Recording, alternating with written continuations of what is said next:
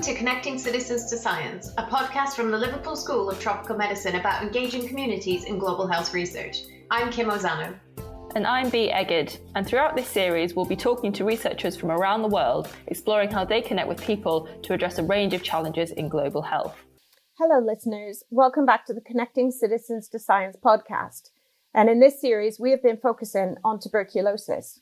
This is part 2 of episode 4, where we have been talking to guests Mohammed and Charles, who have been discussing the intersections between COVID-19 and tuberculosis, and how both lung health conditions informed each other and will shape the future of lung health. Thank you. Rona, I'll hand back to you to continue the conversation. So, Mohammed, how has the COVID pandemic affected the TB response? I know that the Global Fund has been very instrumental and active, in the responses. So how has the COVID pandemic affected the TB response over the last 2 years? Very good question. Unfortunately, COVID affected TB disproportionately. I'm saying disproportionately because of the similarities in the symptoms and the response. Most of the TB resource, including human resource, lab personnel, lab equipment, in some places, even the hospitals, the TB, that's like in Philippines as well. And everything shifted to COVID response because the TB response or the TB programs are very close to COVID, and most of the specialists are pulmonologists, and the lab, the first ones were gene experts, which we have been using for TB, and the people are ready. The contact tracing was there, and so the programs, countries use this group of ready people and tools and resources to COVID response because this was the pandemic and then the attention everywhere. And the lockdown restriction of movement means that people have no access, and this contributes to drop in overall TB notification globally of more than 20% reduction in 2020 compared to 2019. In some countries, including in Philippines, actually the drop was dramatic and very huge. And people are struggling to access the basic TB treatment, so they can't travel and access. That's why they need to engage the communities and private sectors for them to take their medicine and provide more people-centered treatment approach where a patient could receive treatment for multiple months. This had been happening. Otherwise, COVID really affected overall TB response and overall TB mortality increase. And it's been Global Fund for the first time we started to see results for TB, HIV, and malaria start to decline after many years of successful implementation of these programs. And so that's why overall the TB program implementation suffered a lot due to COVID. And those are reflected already in the number of diagnosis and treatment. This would also contribute to increased pool of people with TB that contributes to ongoing transmission. The transmission could happen at home. People are probably not moving, but this would contribute to increased TB incident in the future. But the TB mortality already increased in 2020 compared to 2019, for example. Already 1.5 million people died of TB in 2020. So that's the situation, and TB is really affected by COVID. And the Global Fund, in addition to what we have been supporting as part of a TB grant, we have this COVID response mechanism where countries receive additional funding for COVID response, including mitigation of the impact of COVID on the 3 diseases, including TB. That really contributes to building a capacity in countries and building confidence of the health workers to treat and improving access to basic essential TB service. And that has been prioritized to countries which are most affected by COVID and affected by disruption of TB due to COVID. And that's what we have been doing during the last 2 years. And we see a quick recovery in some of the countries where the commitment from the government and other in-country stakeholders is strong. We see a quick recovery in TB case notification. Others are actually showing a gradual increase in notification and improved treatment outcome. That's what we start to see now. This vary by regions and by countries as well. I have seen few countries which have been having a resilience in TB response, and they didn't see dramatic reduction in those countries, especially in Africa, where the overall pandemic was not as high as in Asia, for example.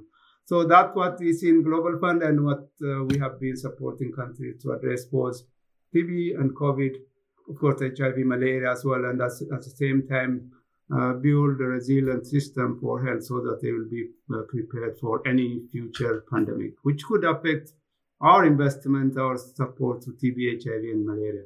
Over. Yeah, thank you, Mohammed. That's really good to know that there's, recovery beginning to happen, because, from the World Health Organization's Global TB report of last year, we learned that 1 million more people had died from, TB in 2020, the year that the pandemic was really at its peak. And it was depressing to know that lots of gains, that had been made over the years had been lost or were getting lost. So to hear some stories about recovery is really exciting and bringing back hope. But I'll come back to you, Charles, and say, we have all these people with lived experience of TB and lung health conditions. So we learned what the science and the research had fed into the COVID response. But how have these people with lived experience of TB and lung conditions also informed, the responses, if at all?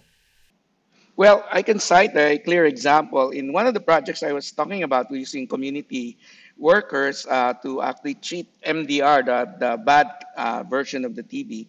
Many of these volunteers were actually previous TB patients. And would you believe that in the course of being dedicated to this project, they developed COVID?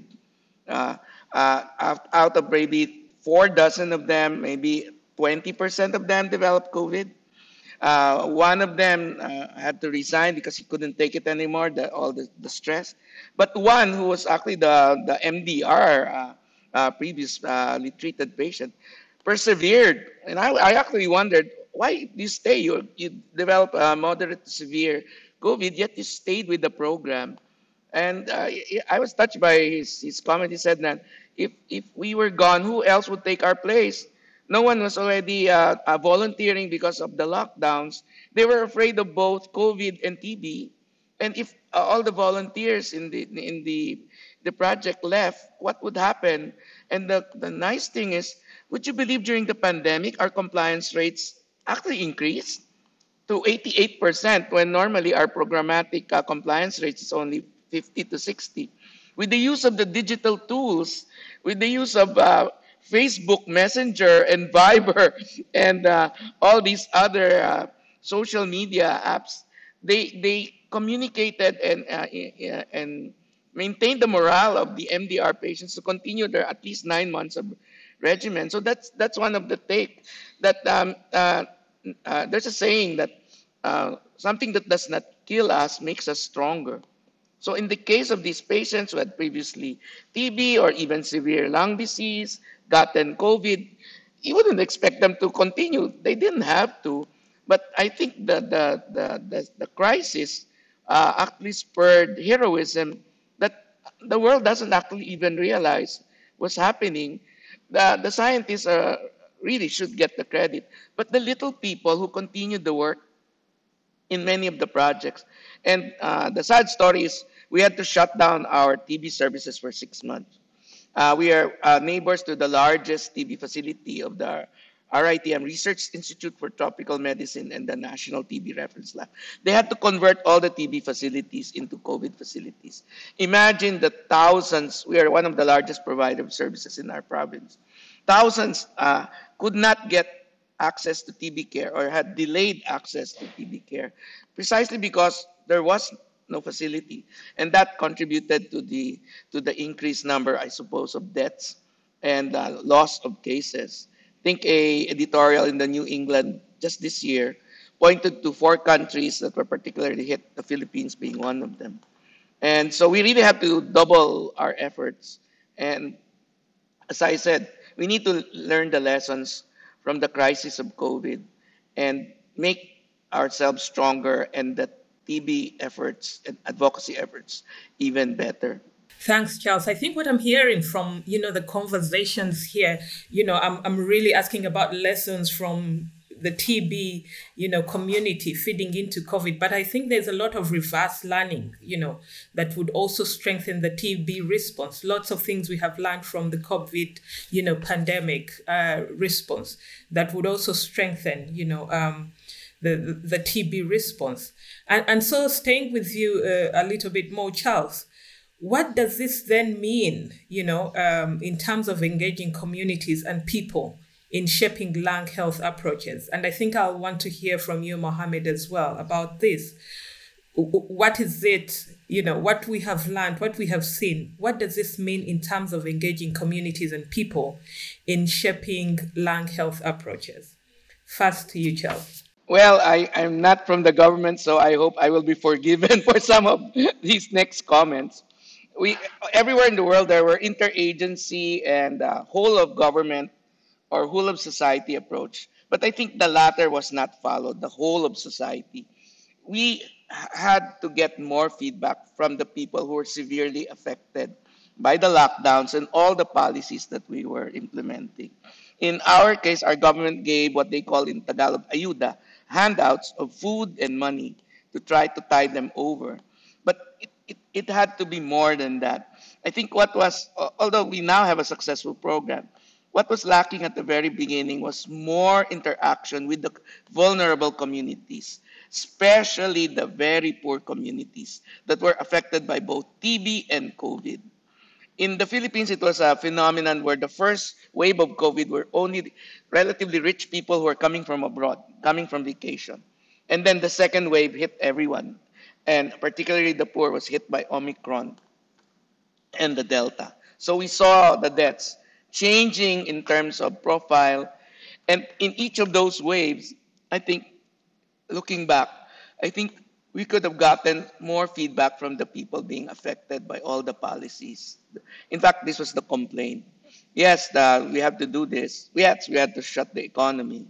But what about the mental health of the people, the stress that they had to undergo, and all the challenges because they were locked down in their homes? And many of the poor had no access at all to anything. So this was something that had to be learned fast, and the government adapted. When they shut it down, they didn't think about transporting health workers to our hospitals to man the laboratories. We couldn't man our TB and COVID labs because there was no transport for many of our workers who did not have their own cars. Okay, so that had to be quickly volunteered by private sector, and then government quickly followed after. Or then we established homes or facilities for people to sleep because their families and communities refused to accept them because they were in a COVID lab or in a COVID hospital. So the stigma was even worse than working with TB. So the parents refused their children, or the young people, the other relatives refused to accept them in their homes. So they didn't live in their homes for months until the waves subsided. These are the untold stories of many people, and while we are praised for being frontliners and for all the science that was developed, there are unsung heroes whose stories were never and will never be told. And so I'm narrating that story because I know of many who sacrificed even their lives so that this pandemic would be defeated. Thanks, Charles. And I'm sure our listeners will really relate to some of those stories. Some people have experienced exactly what you're talking about. Unfortunately, like you say, some of these stories, that have big lessons for us, will remain untold. But hopefully, there's a lot that will also be told, like you are doing right now. Mohammed, what does this all mean? When we say, we are engaging communities and people in shaping how we approach lung health, what does this all mean now for us? Yeah, thanks. When we talk about lung health, we are talking about airborne disease as well. Of course, there are lung health beyond airborne disease, but when we talk about airborne, we all breathe the same air. So it's not really about public, private, community, and so on. We share that air, and if that air is affected by something, that's everyone will be sharing that. So that's why we need that joint response, accountability, and partnership. Everyone should work together, especially on issues related to lung health and the pandemic, for TB and COVID. For us as a global fund, we always work with the communities and people affected by the disease. And these are along the global fund process, including in the development of funding requests, including as part of the governance in the countries. We call it CCM, that's coordination mechanism in the countries. Civil society, communities, affected people should be part of that. And they are involved in development of policies and so on, and the implementation as well. So that's what we promoted as shared responsibility, not just responsibility, but also receive a capacity building component and funding as well to implement programs, and also involved in monitoring of the public service as well. And that's where I would consider Global Fund is probably an opportunity to promote that engagement of people and communities in implementation of the programs. And I hope this will be part of the implementation of research project as well, to really listen to the community people, what do they really want to have. Otherwise, as part of the program implementation design, the communities and people are part of it, and we have internal mechanism to monitor whether that countries are really complying with those requirements, and those people also receive support, including financial support to implement programs. So it's more of joint implementation. When it comes to lung, it is more about sharing available resource as well. It's not really about private and public or community and so on. Everyone should be engaged, especially in pandemic, where we need to make sure that there is alternative ways of providing service to the community. That's where private sector and the communities would be critical. As formal hospitals and health centers and may not be even operational in lockdown and restricted situation, and the communities would be an alternative way of ensuring people continue receiving their treatment. This is fantastic. Thank you, Mohammed. And thank you so much. Lots of lessons, lots of questions that I still have here, but I'll hear from Charles and then I'll hand you back to Kim, who will help us wrap this up with a few lessons from you.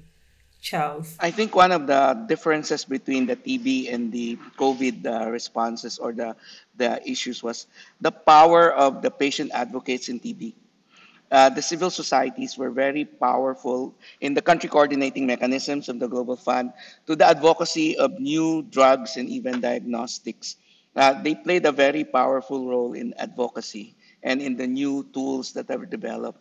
In the pandemic, sad to say, you didn't see the civil societies. In the Philippines, it was the private sector who was actually playing a role, while government is used to a certain system, which is kind of slow. So it took a long time for them to ramp up their efforts, whether it's setting up COVID laboratories to the purchase of vaccines.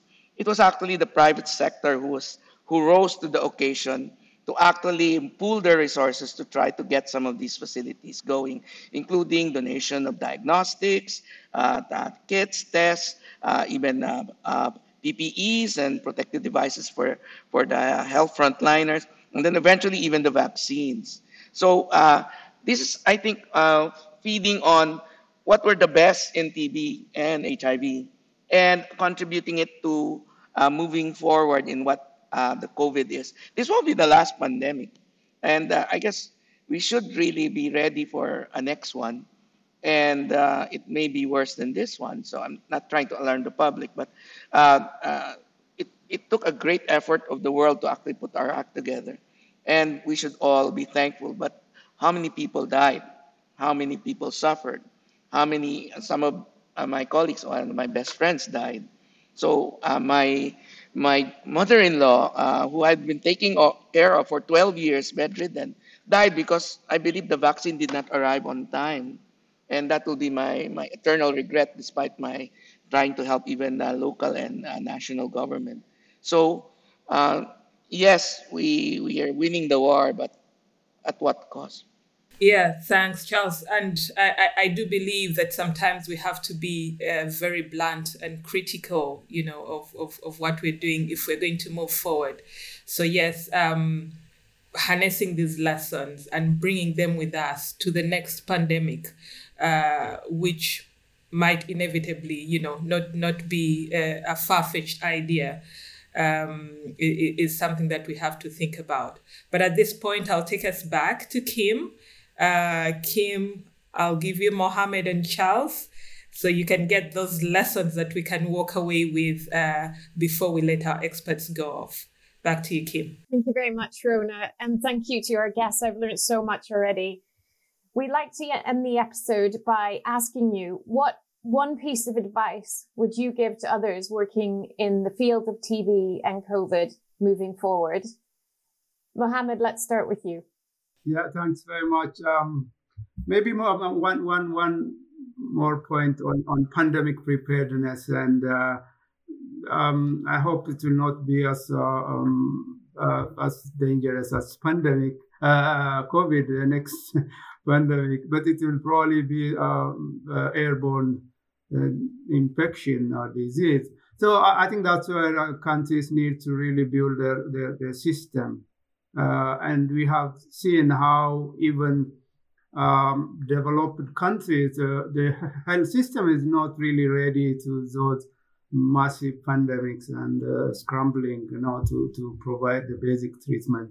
So for Global Fund, we have now this pandemic preparedness as part of our new strategy, so that, there will be resilience going forward to at least to be prepared. I think that would be very important. Otherwise, we'll be, addressing some of the epidemics and endemic disease unless we really build the system, including the community system. Will not be ready to really to address any future pandemics. For research and development, yes, I think it's very good lessons learned from COVID. And it's the deployment and the interest and the investment for COVID diagnosis, treatment, prevention, really amazing. And we shouldn't forget about other diseases. Tuberculosis affects 10 million people every year, kills 1.5 million every year. And we know that over 1.8 billion people already infected by TB bacilli. But we don't have effective or good tools. And diagnosis and treatment, we don't have point of care diagnosis, and we don't have vaccine yet. So what I would say that any research and development in the future should really engage the communities and people, understand their need as well. Once these tools are developed, we need to make sure, as a global community, make sure that people access to those basic and innovative new tools, diagnosis, treatment, and vaccines. It's really unacceptable to see people dying of a disease which is preventable, and the vaccine available, and some are really keeping piling vaccines for next 2-3 years. Others are really struggling to get, for few of their high-risk population. So I think we need to ensure we do have that moral, and we need to invest on accessing those basic diagnostic treatment service as well. I think that would be critical, and we learned it already from COVID. In the future, we shouldn't really let the same situation happen for other infection. For TB, we shouldn't forget TB, and I think the advocacy should continue. TB has been with us for many years and probably will continue with affecting many people for many years unless really put all our efforts together and invest more and bring more new tools for diagnosis, treatment, and prevention. We look forward to that to happen, and more resources are needed for research and development as well. But then more resources are needed for operational implementation and improve uptake of those new tools and innovations. Thank you. Thank you very much. A really comprehensive answer there into how we should look forward to preparing for future pandemics and also managing the ones that are ongoing.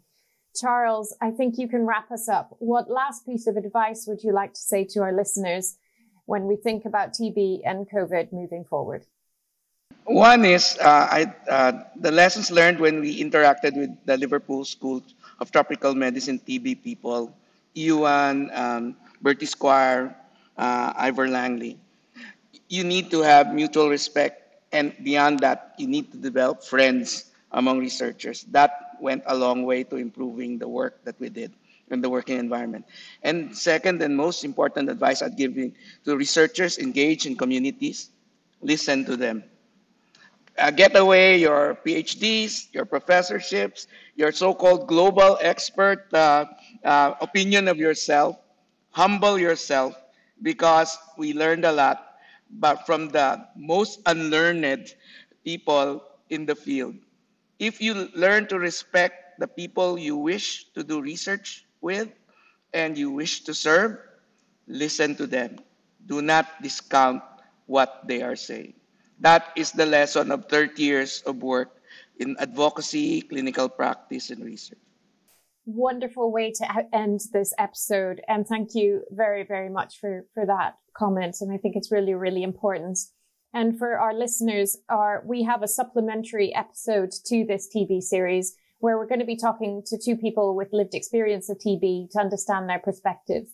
So I was really pleased to hear from both of you that experts are one thing, but let's hear from people on the ground. And we're hoping to do that in the next episode.